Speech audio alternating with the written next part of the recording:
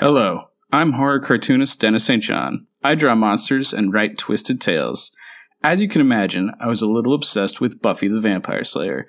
Lucky for me, so were most of my high school friends, all except one. One friend who stubbornly refused to join the Scoobies.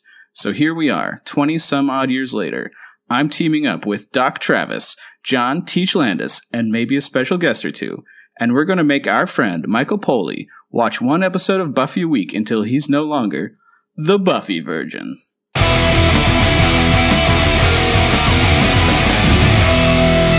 Hey everybody, welcome back to Buffy Virgin. I'm your host, Dennis St. John. We are watching Season 4, Episode 16. Who are you? We're joined by our usual cast of gentlemen and scholars. Why don't you introduce yourselves in order from tallest to shortest? I'm Travis. I'm a very basic Buffy the Vampire Slayer fan. He's basic. Proudly so. I guess I'm the medium height one. I don't know. I'm John, and I'm really excited to watch this one with all of the crisscrossery. And I'm Michael. I'm the virgin. I've only seen up to Who Are You in Buffy the Vampire Slayer. All right. And the joke here for me is that I am actually the shortest, but I got to speak first. I am so far the shortest of this group. I'm super pumped for Who Are You? This is such an exciting episode. But before we get into that, let's do reactions. Audience reactions. Jill Cross, and this is responding to the Iron Team, I think, says, thanks for mentioning this ep. And yes, it is Jill, as in Giles, which is funny because, of course, we called our virgin called Giles for a good 3 episodes. I think the issues with Spike's accent came down to it being very obviously fake. Just didn't sound right to an English ear. Even for someone living in the North at the time with a completely different accent. Rich at Dingo Action says, this is off topic, Xander, but are you guys aware of Swear Trek? And I wasn't, but now I follow at Twitter and it's amazing. And John would love it also. What is it?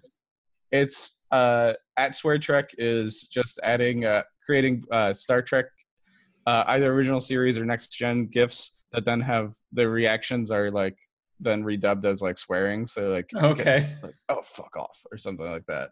They're funny and they're gonna make really good reactions to a lot of things on Twitter.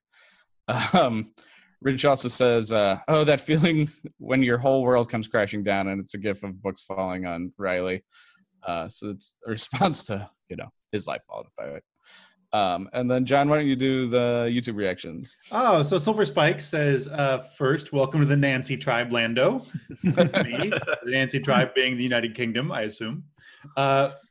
Again, this is not one of my favorite episodes, referring to Goodbye, Iowa. Not one of their favorite episodes, not one of mine either. But the Spike scenes were delightful, as per. I agree. And Zagov9 says, you are not alone, Michael. I also love gingerbread. And great summary, Michael, again. All right. Thanks, everybody, for commenting. We appreciate it. Now let's move on to the summary. The summary. Welcome to Season 1 of Body Swap. Our first guest, Riley. You don't know it, but your girlfriend has been in 2 bodies. Now, if you could be anyone you want in the bedroom, who would you be? Then I'll be Riley. Ooh. Buffy, what kind of person are you in the bedroom? I'm a stuck-up tight ass with no sense of fun. Damn! Anya, what's your idea of a romantic evening? We were gonna light a bunch of candles and have sex near them. Very sophisticated. Follow-up question for Adam. Who have you been thinking about lately? I've been thinking about vampires. Let's see, how did Faith do with Buffy's body? 1 point for stealing Joyce's makeup, 1 point for flirting with a vampire, 1 point for killing a vampire, 1 point for insulting Willow's girlfriend, and 1 point for fucking Buffy's boyfriend. Let's see how Buffy did. 1 point for getting kidnapped by the Watcher Council, 1 point for getting spit on, 1 point for revenge, 1 point for barely having to explain what happened. Well, it looks like everybody's visibly shaken and huddling for warmth, forced back into their own bodies. Sorry, Buffy, but that's Body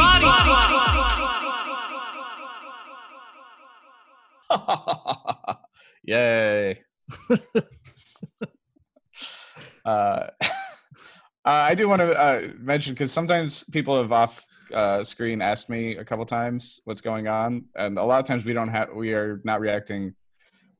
the summary, so we're reacting to stuff we're making up, just because it is confusing people sometimes. All right, let's do Great Lines, which we're going to do live. Great Lines. Mike, I think you chose the one I definitely would have chose. I can't wait to hear your acting on it. Okay. Damn it, man. We have to get inside. Our families are in there. Our mothers and tiny babies. For the love of God, man. We have to do something. What if it was your tiny baby? Could you stand by and wait? No. I've never heard that end of that before. Were you getting that from the transcript? Yeah, totally from transcript. That's funny. I just love his acting on like our mothers and tiny babies. Yeah. It's such a crazy scene. It is. All right, you got the next one also, Mike. Well, someone had to do this one. Yeah. I could be rich. I could be famous. I could have anything. Anyone. Even you, Spike. I could ride you at a gallop till your legs buckled and your eyes rolled up. I got muscles you never even dreamed of. I could squeeze you till you popped like warm champagne. You'd beg me to hurt you just a little bit more. You know why I don't? Because it's wrong. What muscles does she have? What are the new muscles that Slayers have? Is it extra muscles? I can only guess. That's for your imagination. Dr. Travis, can you help us out here? Are there additional muscles they might have? I cannot help you out with this one. Speaking of Travis, why don't you move on to the next one? Ah, yes, the one that I chose was a little bit, was great. Willow's talking to Tara. She says, I can't believe you've never been here. The Bronze is the coolest place in Sunnydale. Of course, there isn't a lot of competition. Yeah. Even they are just recognizing the Bronze is kind of like, eh. All right. Let's see. Travis, do you want to do Giles while Landis does Buffy? Sure. When I had psychic power, I heard my mom think that you were like a stevedore during sex. Do you want me to continue? Actually, I beg you to stop. What's a stevedore? And I have the last one here. You didn't sense a hyena energy at all, did you? Because hyena energy is just unpleasant. This is why you have to watch the first season of Buffy. Yeah, I finally came up with a reason to watch season 1 of Buffy. Yeah, it all pays off. It all pays off, Carl. All right, let's move on. Oh, wait, no, I have my kill count. Sorry.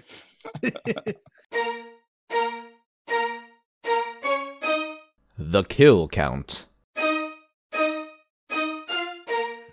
All right, 5 vampires get staked this episode, which is a pretty high number. We only hear for sure of 1 human dying of their neck wounds, but I don't know if more maybe died in the church. But that's the only confirmed one. All right, let's do weird noticings and trivia.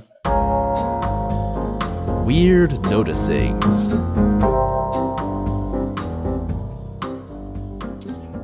So I say Faith holding Joyce's hand at the beginning is just an extra move on Faith's part while Buffy's unconscious or nearly unconscious. John? Oh, yeah. This amazing gifable scene of Faith in the mirror. I love it on so many levels. It's an amazing piece of acting. I like the realism that when you switch bodies, the very first thing you do is like, what are my teeth like? Like, what's my face look like? And like freaking out about like your mouth and stuff is totally what you would do. But I also I noticed that she does the whole thing with the door open. So like Joyce has got to be like, what is she on? Is it like bath salts? What's happening? She took a bath too. Yeah, that's the first thing you do when you get in a new body. You take a bath, you feel it out, see what's there. It's such an intense because it's one of those scenes that could be played for humor of the like, oh, what's this face do? But instead it like veers towards insanity real quick. It's just so intense. I don't know. There's also like this would be a weird scene anyway because it's like is for Joyce and Buffy. If this was Buffy, it's that interaction of like, is this Buffy's house or not? Is Buffy like allowed to take a bath? Right? Like, how does this all interact when it's like your first time back home after you moved out? Right? You can totally take a bath. Go to my dad's house and take a bath now if I want. Bold. I don't think I could. So Nerford is playing at the Bronze. Oh, that's a good catch. Yeah. Are they actually? Do you see them, or is it just on the soundtrack? It's just on the soundtrack. It's what Faith is dancing to at the beginning. Right, and because she's so evil, she makes that guy chug a beer. Guy's got to chug a whole 12-ounce beer because she's so bad. Binge drinking is a problem, John.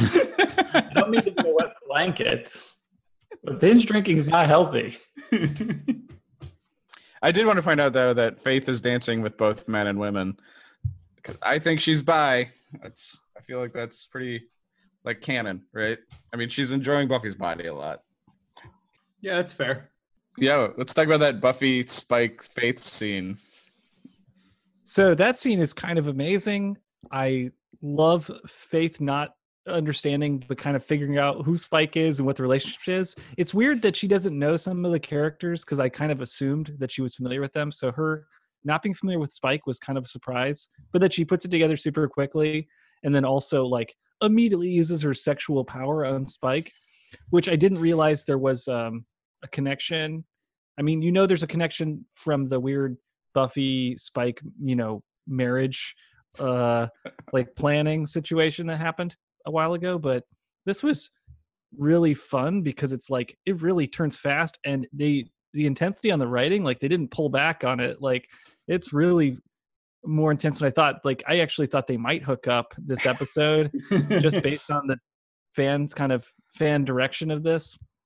The only reason I think they don't is because they've already explored this this relationship a little bit in a previous episode this season. But man, it's like that champagne pop, right? Like so clear what's being spoken about here. And the fact that Spike is totally turned on by it too.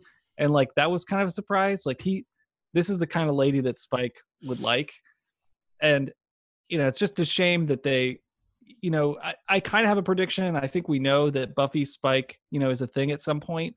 I know just from like an image I've seen online or whatever, but like, I'm sad that it's not the Buffy that's possessed by Faith because that would they totally get each other.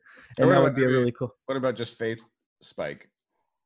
Oh, Faith Spike. Oh, that'd be maybe good. Yeah, I don't know. I feel like that'd be a very dangerous pairing.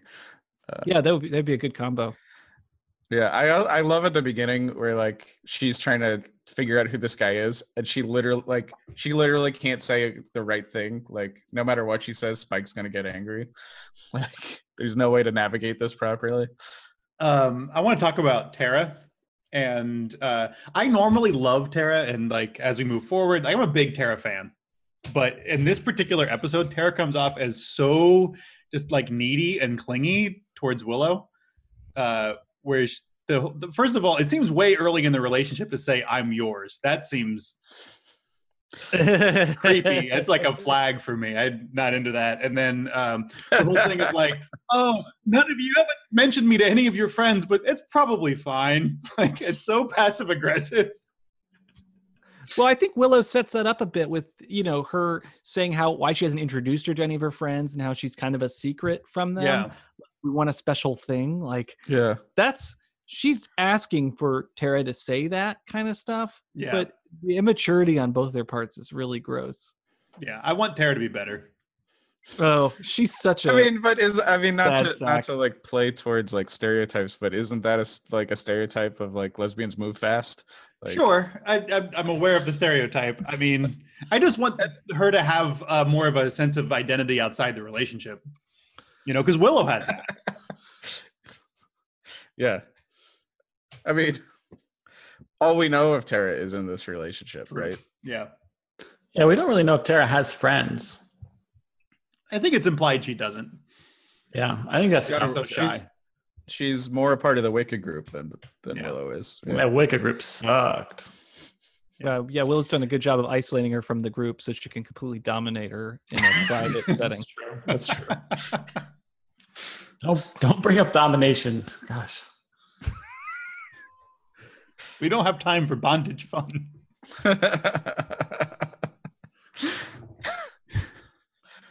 That's a weird line for Buffy to say. That was weird. So weird. So what's this band's Buffy likes? Yeah, so there's a screenshot all the way at the bottom of the document for you. And if you zoom in, because I've been watching the HD version, I've been martyring myself watching the horrible HD version so I can pick up little details like this. This is in Buffy's room at home at Joyce's house. And I can give you a list of bands Buffy is into, which are a little surprising. Buffy is into, apparently, String Cheese Incident, Filter, which I had to look up. That is a band started by one of the guys from Nine Inch Nails. That's not Trent Reznor. I don't know. She's into Fish. And she's into Roger Waters, who apparently had a solo album at this time, the guy from Pink Floyd. Yeah. So between like Fish and Roger Waters, and I think even the other bands, if I were to like just look at somebody's like bands they like, I'd be like, this person smokes a lot of marijuana. Be my immediate guess. But I don't think Buffy does. But anyway, that's the music she's into, apparently. Probably the writers who represent or the art director on this. Yeah. I think that's a Smashing Pumpkins symbol with a crying face there. Oh, is that what that is? Yeah. That feels like a melancholy. Yeah, feels like that era. Weird. Good I would have call. thought she'd be more into like EDM and stuff.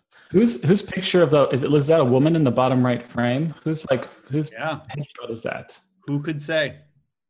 So Faith is in some ways so much more observant than Buffy because she instantly picks up on the Tara Willow relationship.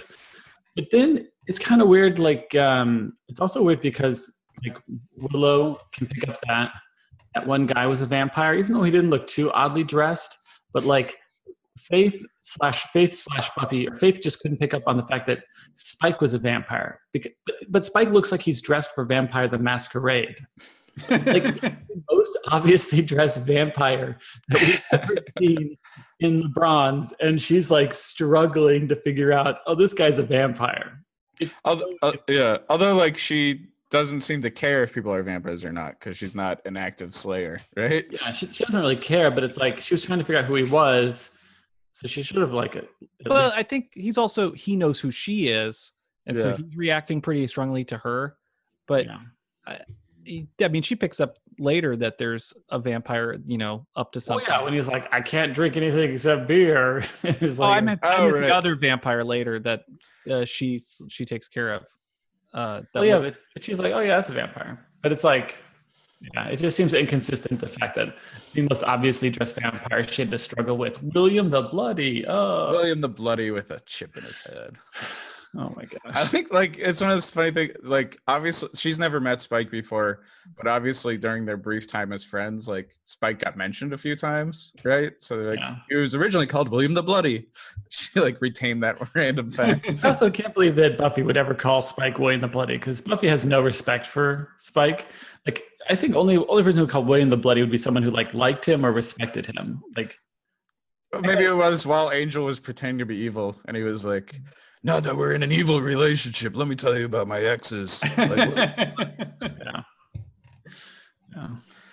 And I also like how when Sarah Michelle Gellar's trying to be Faith, she does this thing where she rolls her shoulders a lot, which is kind of like I mean, the weird thing is that Faith is that Eliza Dushku as an actress has all these like specific mannerisms. Like she scrunches up her nose a lot. She does this a lot. She rolls her shoulders a lot. Like she's a really physical actor. And then Sarah Michelle Gellar is able to pick those up so well. Yeah, it's so good. But Eliza Dushku, but Faith playing Buffy is like harder because Sarah Michelle Gellar has less like physical, is less physical of an actor. I agree. I totally agree. She's got less ticks. Yeah. Did you notice though? She did the move her hair out of her eyes. That was a very. I was like, I feel like that one was almost over. That was for an episode that's very over the top with this acting. Yeah. That movement was like pushing it. I also want to say like there's some really good borderline subtle Sarah Michelle Gellar acting. Like she pronounces her abouts as a boots. Yep. And like she's using her legs a lot, Yeah. like way more. She's than- like man spreading. She says the phrase "wicked obvious," which is a New England Boston. Wicked obvious is a Boston type phrase. She also one of the more subtle like writing things is she calls Joyce instead of mom. I like that. Yeah, there's some good stuff this episode, man. If she started calling Subway sandwiches grinders, then you'd be like, it's over. This lady's from New England. So it's so wicked obvious these grinders are terrible. You know, it's like, what are you talking about? These are sandwiches. These I love this East Coast, West Coast body swap. It's like, it's so easy to tell who's who. She tries to buy pizza by the slice. She mentions the word grinders, uses the phrase wicked. Yeah. It's hella obvious. Thinks Aerosmith is a great rock band. Yep. All right. Let's talk about the balls poster again. Balls. I'm going to try to buy that balls poster, and it's going to go right here forever. The balls poster. I just laughed. Just laughing, and I mean, I like can't wait. I'm like, I hope the show kills Riley, so I don't have to see this balls poster anymore. I hope Riley is straight up like killed ASAP, and they burn down that house. And if they and of course I would die laughing if somebody saves the balls poster if that house ever burns down. It's like, no, my poster. Or if Riley were to rebuy it if you ever. I mean, this balls poster is killing the show. It's so bad. It's so bad. It's driving me just crazy. I mean, can you remember anything that even resembles the balls poster that we have to see again and again and again? The chocolate poster is not as stupid, but the chocolate poster is at least food. And we haven't seen it like that many times. It's just Riley has so little going on. But it's also like the least amount of time thinking about him. He has zero. I mean, it's just like, there's Sarah Michelle Gellar. Here's the balls poster. It's in the same plane of focus almost. It's just driving me crazy. And I needed to stop. So like a hard right transition here. But I feel like Riley was definitely sexually assaulted. I mean, he wasn't raped, but he was definitely assaulted. Faith is taking advantage of the Buffy body and like going directly to Riley. And like Riley kind of pushes it away. And like ultimately, like they do have sex, but like I understand that people may be confused about this because it looks like Buffy's trying to make Riley feel like crap, like he messed up and that this might kill their relationship. But if we can review the transcript or the tape, like this is and maybe Brett Kavanaugh, if he makes the decision on it, he would decide in, Buffy's favor that it was, Riley, Riley's choice. But like, this is what sexual assault looks like, so. Yeah. Well, I mean, there can't be consent without like it being informed. And Riley is not informed about who he's having sex with. So I don't know. I would even say it could be rape if it's there's no if it's not fully informed, right? I don't know. I mean, I guess the equivalent would be like Faith not mentioning, or Buffy Faith not mentioning she has an STD or something like that. Like, I mean, I don't think it's rape. I think it's sexual assault. But then I'm not as the judge on this particular case. But I was shocked how that scene felt so rough and scary even.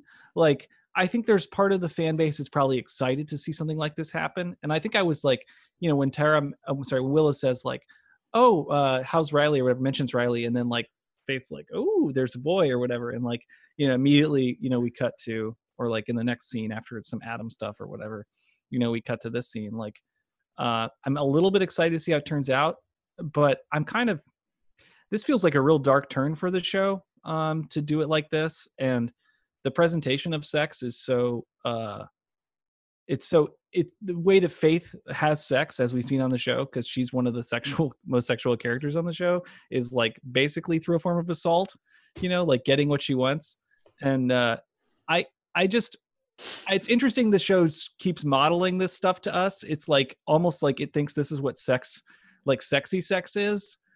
Like, I don't know. I'm conflicted about it because I think it's interesting, but if it's the show's also going to punish Riley for enjoying this sex or for participating, it's also saying that this is like a model of some type of sex, like maybe a not deviant, but like a kinky sex. And like, I don't know. I don't like this.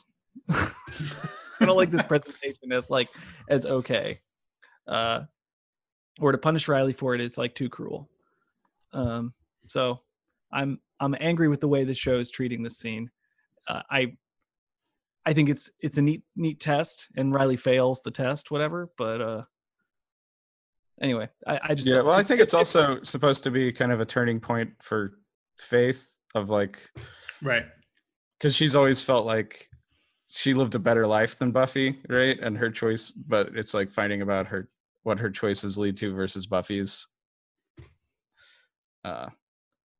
Also, I've been reading the Buffy and Philosophy book is super into this episode and talks about it a lot.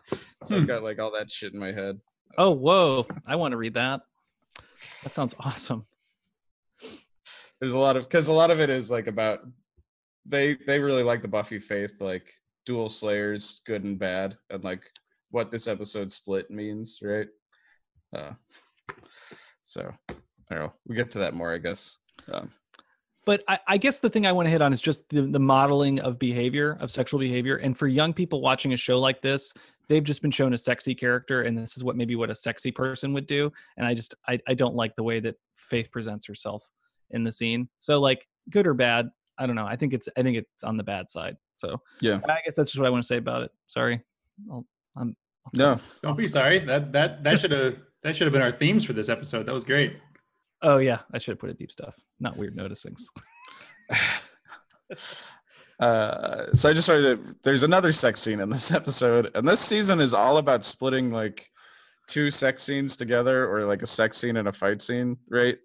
It's done it like this is like the third time this has happened, and this one is like a magic spell that's like. I guess the magic spell involves like magic orgasms. Very unsubtle with what it's hinting at. Yeah, it's very different than the splicing we had with the fighting and screwing with Riley and Buffy. Yeah, and the other one was there was that three-way splice between Parker and Buffy, Anya and Xander, and Spike and Harmony, right? Oh yeah. Oh, this one has a three-way too, because also Buffy is being tortured, right? Like she's alone in a jail, right? She's having her alone time. There's like I was gonna say this later, but there's not like nearly enough Eliza Dushku in this episode. Yeah, she's just like jailed up. All right, John. Stevedores. So apparently, inside Joyce's head, she thinks that Giles has sex like a stevedore. So I did also, like Buffy, did not know what a stevedore was. I had to look it up. And first of all, a stevedore is a longshoreman. It's a dock worker, somebody who works on the docks, which I guess is like manly and physical, I guess is what she's trying to get at. But if you look at the picture down in the document, that is the Wikipedia image for a stevedore. So Giles has sex like that guy. No. I think she meant the other definition is for someone who loads and unloads cargo. So that's my interpretation. Sex like someone who's professionally loading and unloading cargo. Look at him. He's there. He's got his container. Well, I know, but it's like that mentality. And then the oh, I see. So you're just like dropping something off. You have sex like that. Is that what she's thinking? Or he's got a big load. I don't know. To drop off. So I'm sorry. I thought stevedore was a horse. I don't think so. Stevedore. Look, I'm looking up stevedore thoroughbred. Oh, it's a kind of horse? It's sex like a horse. Oh. That's also a confusing statement. Well, it's it feels like something weird an adult would think. It's a kind of horse? See, I thought he was having sex like Howard Zinn. See, at first I thought it was a locomotive. No one thinks that. Stevedore horse racing guide. Horse and cargo handling on medieval Mediterranean ships. Well, Okay, cargo. so it's still cargo. It's in the same. All right. So there is a stevedore locomotive as well. Oh, like a train. should- It's like a train. We should really ask teenage Joyce what she was thinking.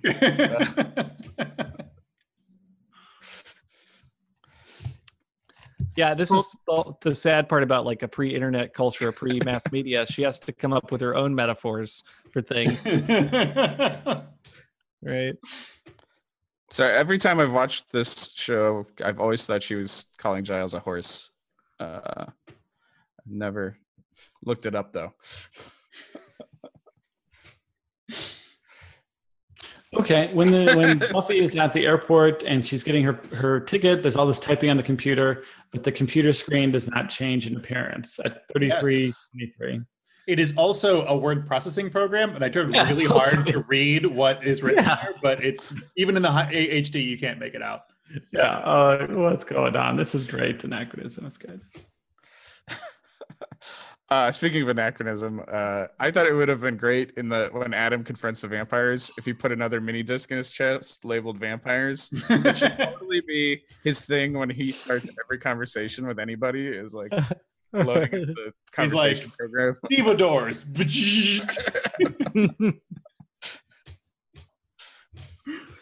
Oh my god. I love his Terminator speech. It's like, I'm here to kill. You have no purpose. Be a God. Terminator. Talk about being the least interesting part of the episode. At least it makes sense. At least he makes sense. Speaking of sense, Mike, did you sense any hyena energy? And when will someone ask Willow about being a ghost? I think Travis is just teasing you about a prediction. Oh yeah, no, I understand what To this be fair, I don't think Mike has ever predicted that someone will ask Buffy what being a 16th century or 17th century like princess is like. That's Oh, what true. She turned into like a gentlewoman, but no one's been like, A noble Man. lady. Buffy, you were that noble lady. Remember that? Pull out some noble lady knowledge. And which fork do we use at the dinner? You know? Oh, maybe that's why Buffy was so good at setting picnics and why she wanted to do Thanksgiving was leftover noble gal stuff. Oh, noble stuff like feasts and stuff. Oh my gosh. So the evil watchers all wear the most ill-fitting leather jackets. Like it looks like they swap jackets with each other or something. Also, like they're supposed to be this intimidating group, kind of, and like maybe one of them, the ugly one, maybe comes off as like a little tough, but Yeah, their organization breaks down pretty fast. wet works and stuff. Oh, the Watchers Council. Yeah, the Watchers Council's such a joke in this episode. I thought they were going to do something crazy, and nope. They What? suck. I love the idea. This is the crack team they save for like when they really need them. But that's never come up before. Like the world was ending, Faith was on a killing spree before, and they never sent these guys in. It's now. Yeah, No, I mean, it's clearly a setup so that we can have more time with Buffy alone, so that the Buffy Faith character can wreak a little havoc and have some fun.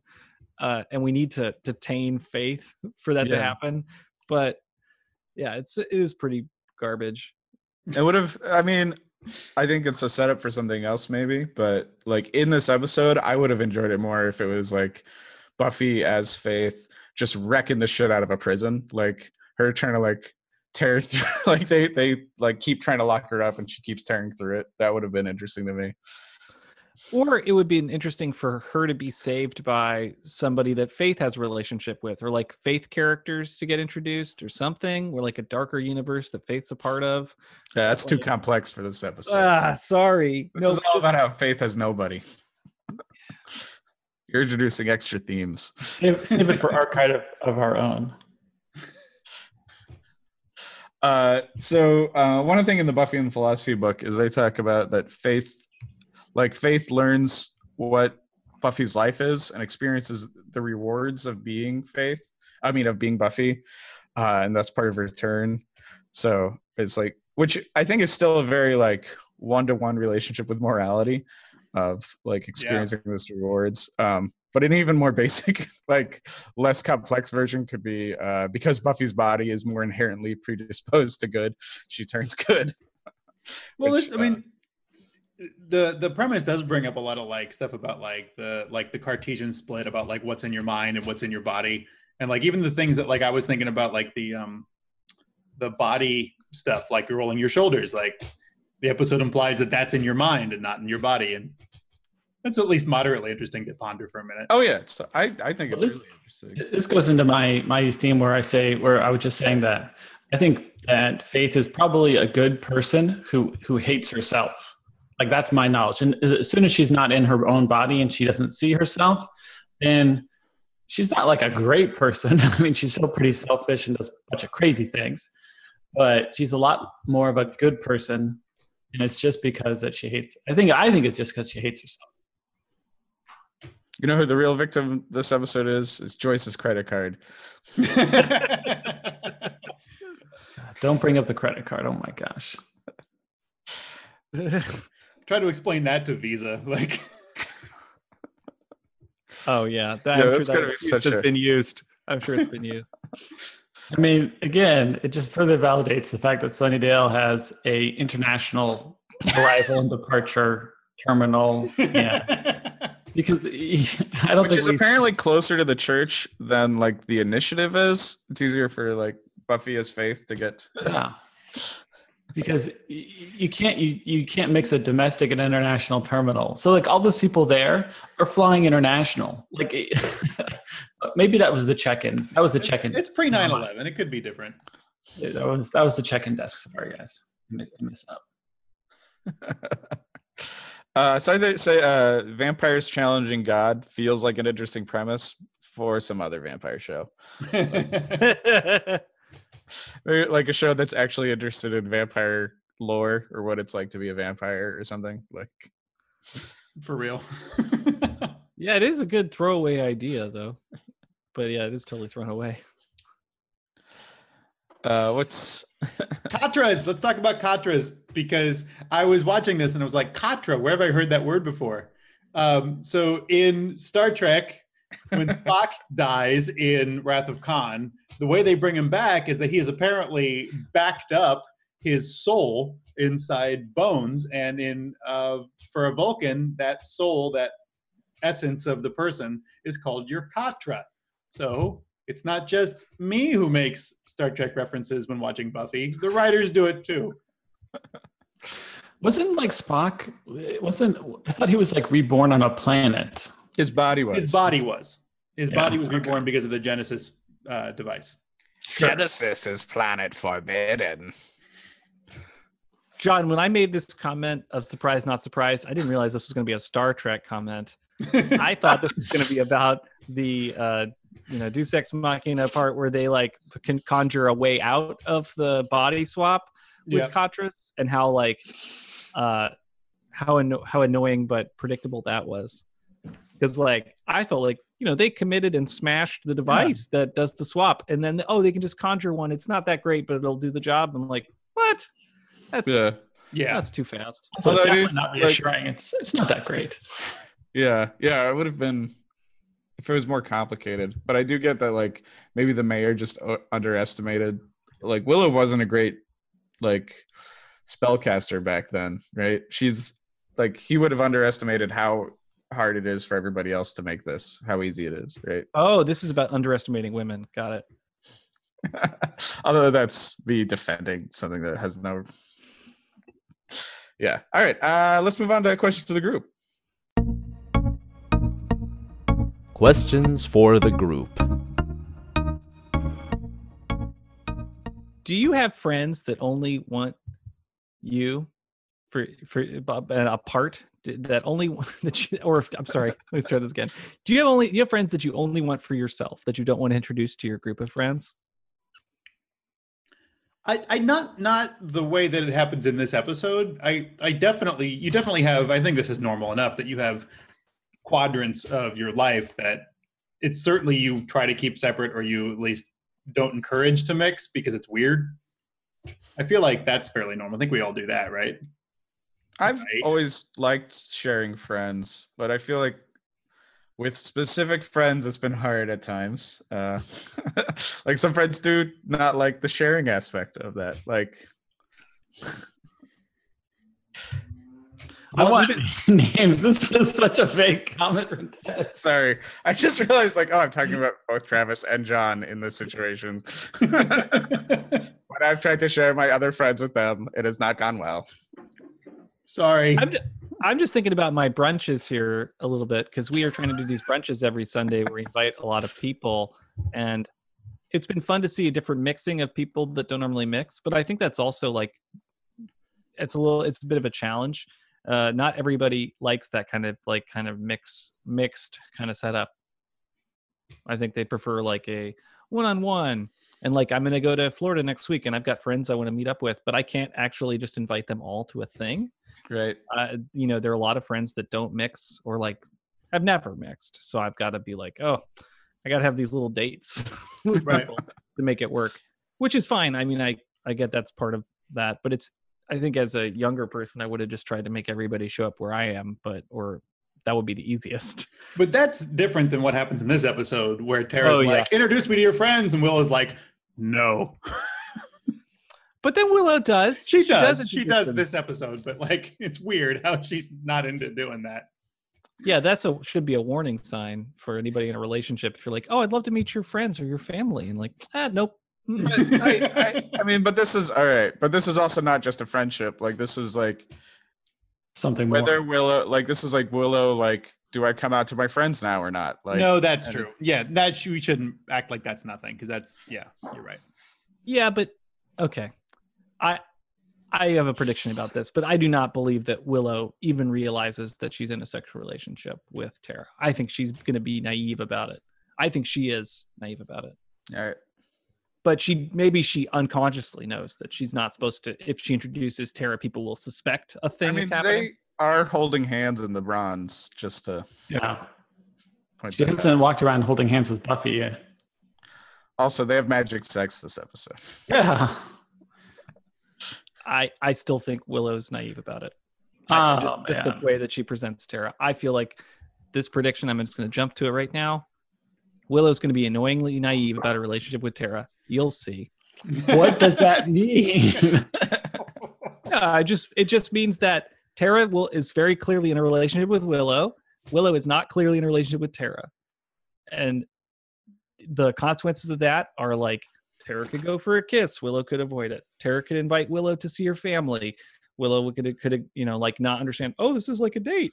I think she's going to be annoyingly naive about the relationship. You're rolling your eyes, Travis. I don't know. That Naive reminds isn't the me right of- word. Naive isn't the right word. It's maybe denial is the word, the naive. Okay. I have a cousin who he's married to a guy who's from an Asian country. I'm going to be vague because I don't know. But his husband, his parents don't know. It's just like, you guys love each other like brothers, or like they're at least in denial about it. Like part of it is like they live in like a part of the world that like doesn't have any gay rights or anything, and like they have to like treat it like a very deep friendship that Totally. I think I see that in families where you'll say like, oh, this member of my family, she just has a friend that she lives with. Like that's some weird different era explanation for gay relationships. they're travel partners. Yeah. Cool. Well, we don't need to sit in this any longer. Awesome. So my next question here is, and I addressed this, I guess, in the Weird Noticings a little bit, but should Buffy punish Riley for sleeping with Buffy? What did people think about that? I think both Buffy, when she gets back in her body, and Riley just need to go to a lot of therapy about what happened. Because I kind of like they were both sexually assaulted. Like Buffy's body was used against her will. Riley was like misled. And yeah, they both need to not punish the other, but like have some like decompression about it. They're both victims. Yeah. Different types, but they were both victimized. The bigger question is, how come nobody could tell that Buffy was not Buffy except Tara? That's like the biggest problem. Because their friends are shitty. Are they shitty? Or, are they just bad friends, or is it like, is Buffy like inscrutable? I think it's just, I just think that. Or a bit of both. I think that in general, just in life, people go along, you keep the beat of the song. You don't really, it takes a lot for you to say, stop, something's wrong. And Tara only knows because she's like pseudo-psychic or whatever the magic explanation is for it. Also, she's being harassed. Yes. Yeah, Buffy's super mean to her. Right. But like, even then, you'd probably be like, oh, she's just a jerk. Yeah, I think that all of you could be possessed for like, and I wouldn't know. For a while. It'd take a while, yeah. You'd have to triangulate and ask other people, like. Based just on these like little screenshots we see of each other every week, you could pick it up. Guys, I haven't just been tired. I'm a different person. Tired Dennis is possessed. Well, I'm just curious about that one. I think, I like where Dennis went with that. I think they're both victims. So let's say you body swapped. What skills do you have that you think would transfer over? Or do you think you'd gain another body's skills? Like, I was thinking specifically about for me as an artist, like, could I draw in another body? And I'd say it would be like drawing with my left hand, where I know how to make the marks work, but I can't get the hand to work right. Versus like somebody else in my body would probably like not have, like, if they weren't an artist, they would probably like their hands would be able to do stuff that they don't usually aren't able to do, but they wouldn't be able to like mentally make it work, right? That's my theory about skill transfers. That. I'd like to think that whoever gets my body gets my clumsiness. What if it's like an Olympic level athlete and they're suddenly able to like do moves with your body you've never seen? No, I like that. Like if if I would inhabited the body of a strong man, right? Yeah, and then like I just would have clumsy, not how to know how to use my muscles properly. I would not be like, it wouldn't also include the martial arts talent. Right. Like Giles when he gets the demon body, he like breaks everything. Totally, totally. Yeah. Like Giles in a muscle man body. Smash the phone. Yeah, just like if Travis and I swapped bodies, I would be ill prepared to see all the patients that Travis sees. And but could Travis I would totally nail your job though. I'm just kidding. Could Travis in your body do his rounds, right?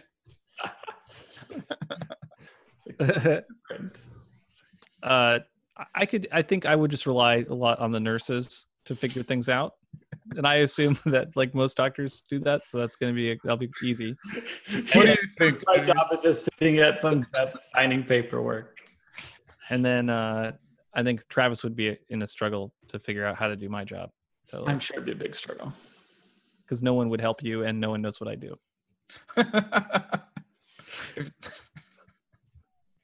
So let's say your college professor is killed. What happens to your class? I say you all get A's and the class ends. This is why college professors have such a low life expectancy.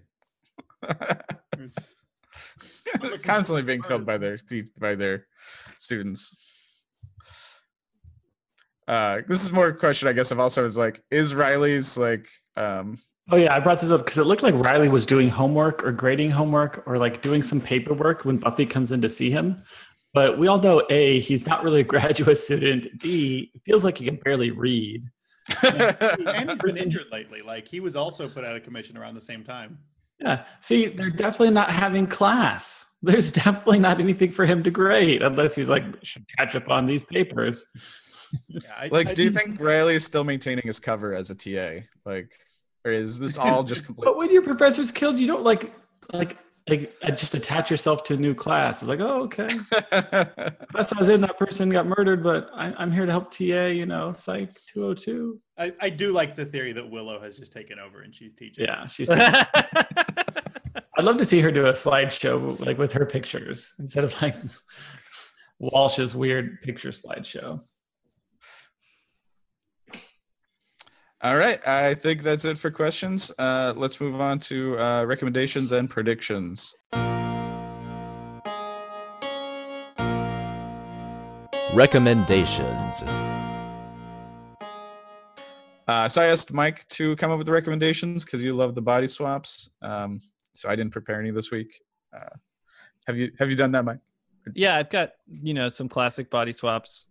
Freaky Friday, if you haven't seen Freaky Friday, that's lovely. Big is another one that I think is enjoyed culturally. There's a manga I would recommend called Inside Mari, and that's probably the weird one. That's I think Crunchyroll has it, but that's someone who is kind of like a ne'er-do-well high school student, I guess, or post high school student hasn't found his way in Japanese society, gets obsessed with a girl and follows her home, and then becomes that girl that he's obsessed with. Meanwhile, there is nothing inhabiting his old body. Oh.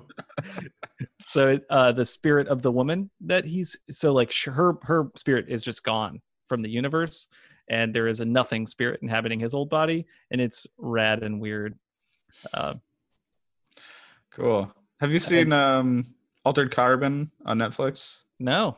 It's a sci-fi series where like the technology is you can like your soul basically exists on a disc in the back that you can like implant in different bodies. So like the rich people live forever in different bodies and the poor people don't. It's interesting. It was kind of like it's very like Blade Runner looking. I also like the body swap thing in Ranma.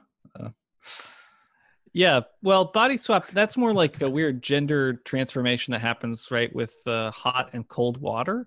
Yeah. Where Ranma can become a girl or a boy. Yeah, it's the same body is changing versus, that's true. Versus swapping. there being But it's totally shades of the form. It's the formula, for sure. The other, a lighter body swap manga that's really fun is Yamada-kun and the Seven Witches. And that's like more goofy, but it's, two high school students accidentally kiss and then they swap bodies. And one of them is a dumb man and the other is a smart lady. So the smart lady is bullied all the time. So the dumb man, when he's in her body, can take care of it. And then she can take his tests. This formula goes on forever.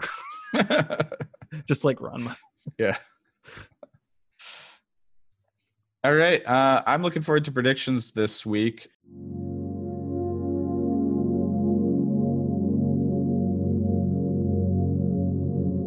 Virgin predictions.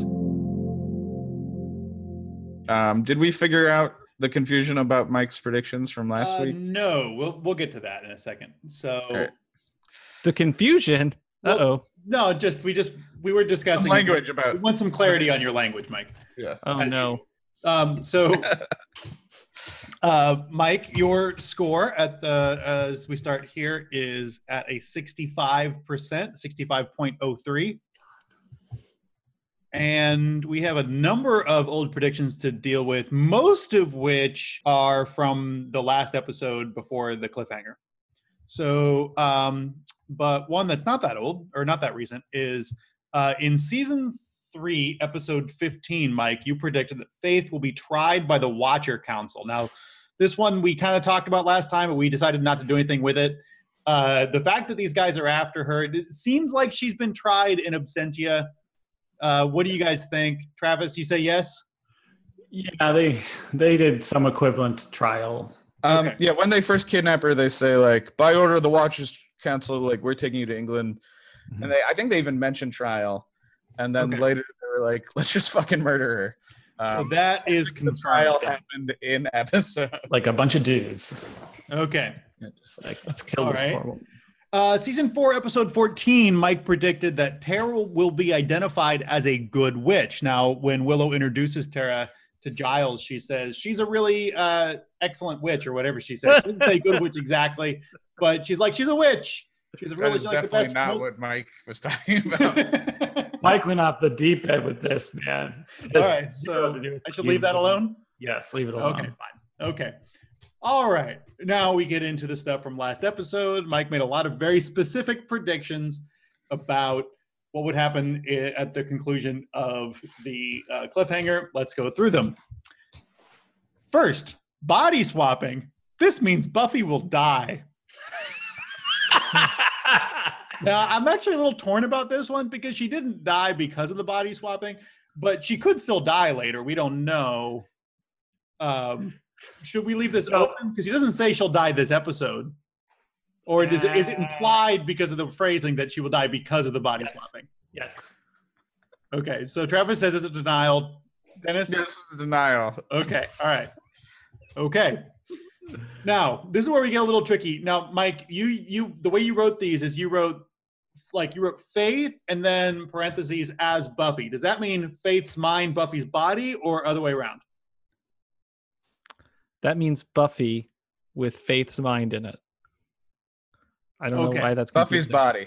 Buffy's body. I'll just put Buffy's body. Okay. So Faith's mind, Buffy's body, will kill Adam. That did not happen. That is denied.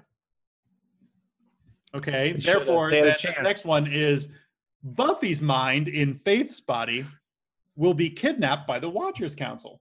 That did happen. That's confirmed. Faith's mind in Buffy's body will team up with Spike. That did not happen. I would not call what happened there a team up. But no. Faith's mind in Buffy's body? Yeah, no. Okay. Buffy's mind in Faith's body will have sex with Riley. Now, did you mean this the other way around? Obviously, I messed this one up. It really doesn't matter because what you wrote was we'll almost have sex with Riley. Yeah, you're right. So, no, actually, I thought that Buffy as Faith would try to have sex with Riley, which I thought would have been Buffy most as Faith. You had it written right. I thought that Faith's body would have sex with Riley, not Buffy's body. Oh. I told you guys. That's why I'm like, this is the wrong. It was right. Okay. This is where we got a little confused. Okay, interesting. Okay. Because I thought that would be the most interesting choice they could do, but that's not how the show works. Didn't happen. Yeah. All right. Any version of that prediction is wrong, no matter how you slice it. Okay. Buffy's mind in Faith's body will get access to the initiative. That did not happen. Finally, the last one we have to deal with, Willow will unswap Faith and Buffy. That is correct. Willow did do that. Okay. So we had a few confirmations and a number of denials. Ultimately, you have dropped, this is a pretty significant drop, down to 63.74. So more than a percentage point, which these days is a lot. Okay. I've got two more predictions. Willow is not aware she is in a sexual relationship with Tara. Riley is not strong now.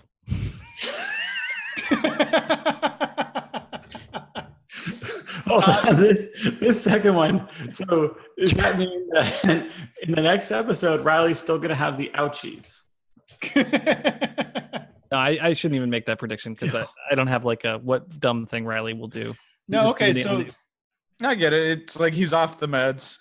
I mean, it's I see it because of way Angel and Buffy in that episode where Angel became human and lost all his powers, and so he can no longer protect Buffy. Riley can't protect Buffy anymore, and that's going to be a huge hardship for him. So Riley is not strong enough to protect Buffy. Buffy will not be strong enough to protect Buffy. Let me say will not be. Okay. And then I will change it to Willow will not be aware that she's in a sexual relationship with Tara. Now, I know what you mean by that, but it's tricky because awareness is an internal state. This is going to be a tricky one to adjudicate. I don't want to push you into predicting something silly and then, have you be mad at me when it goes wrong. But I feel like you need to predict things that are, visible in the story. Okay. Willow will verbally show that she is not aware that she is in a sexual relation with Tara. Willow will be surprised to discover. Okay. Willow will be surprised to discover she is in a sexual relationship with Tara.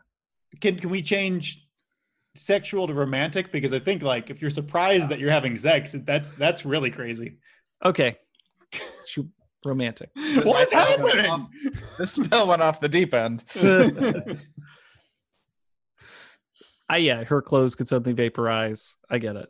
And so clearly Faith is not going to destroy Adam. So you've confirmed that already? I think Even though it didn't happen in this episode? I'm sorry if that's a spoiler. Yeah. Yeah, Faith's not. No, I'm just. This episode ends with Faith leaving town in the back of a truck, similar to how she left season 3 in a coma. Right? Yeah. Oh, is that the I'm gone for this season bus or truck? I don't know where that truck's going. It looks like a The end, season 5. We're on Angel. I guess you could make predictions. You could just make predictions about Faith. Yeah, when do we see Faith next? Yeah. Faith, I think Faith will be on Angel next. We will next time we see Faith will be on Angel. Okay. That isn't there already a Faith on Angel prediction? Yeah, I think there is. Okay. We can double down though. We can double down. Yeah, you can double down on that. All right. Let's move on to themes and deep stuff.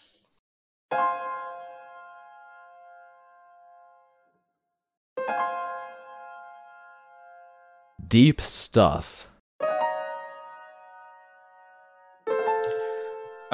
So Mike, you got the first one. No, this episode clearly is contrasting Buffy and Faith, and I think Dennis, you brought it up with the philosophy of Buffy book already. So it may be that this section is just coming at the end. We've covered a lot of these topics, but clearly the show wants to contrast Buffy and Faith. Buffy has a sense of justice. Buffy is good. She's intrinsically good, and Faith has to fake being good and is not good, and doesn't have a sense of justice. She can only pretend. She can act in a just way, but only if she's pretending to be Buffy. Like she can pretend at. Which gets to the Greek ideas about good and evil and about it being intrinsic versus based on actions, right? Some moral philosophies are saying being good or bad is entirely based on your actions versus your intrinsic beliefs or who you are internally, right? Which is demonstrated even when Faith was good, she internally was bad, right? Back in season 3. And I just wanted to bring up, this is Greg Forster, Faith and Plato.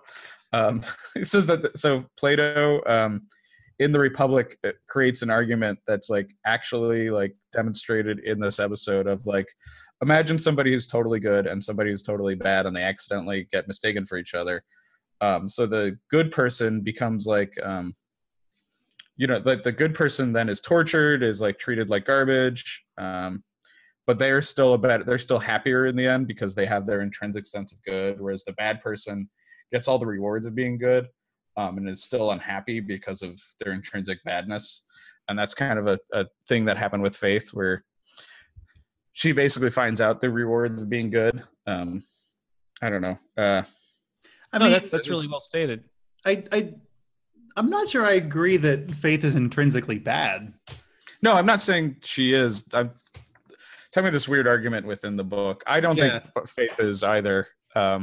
It's just I'm talking more about how morality is defined in weird ways in philosophy. Right. I guess is what I'm saying, which I think is weird.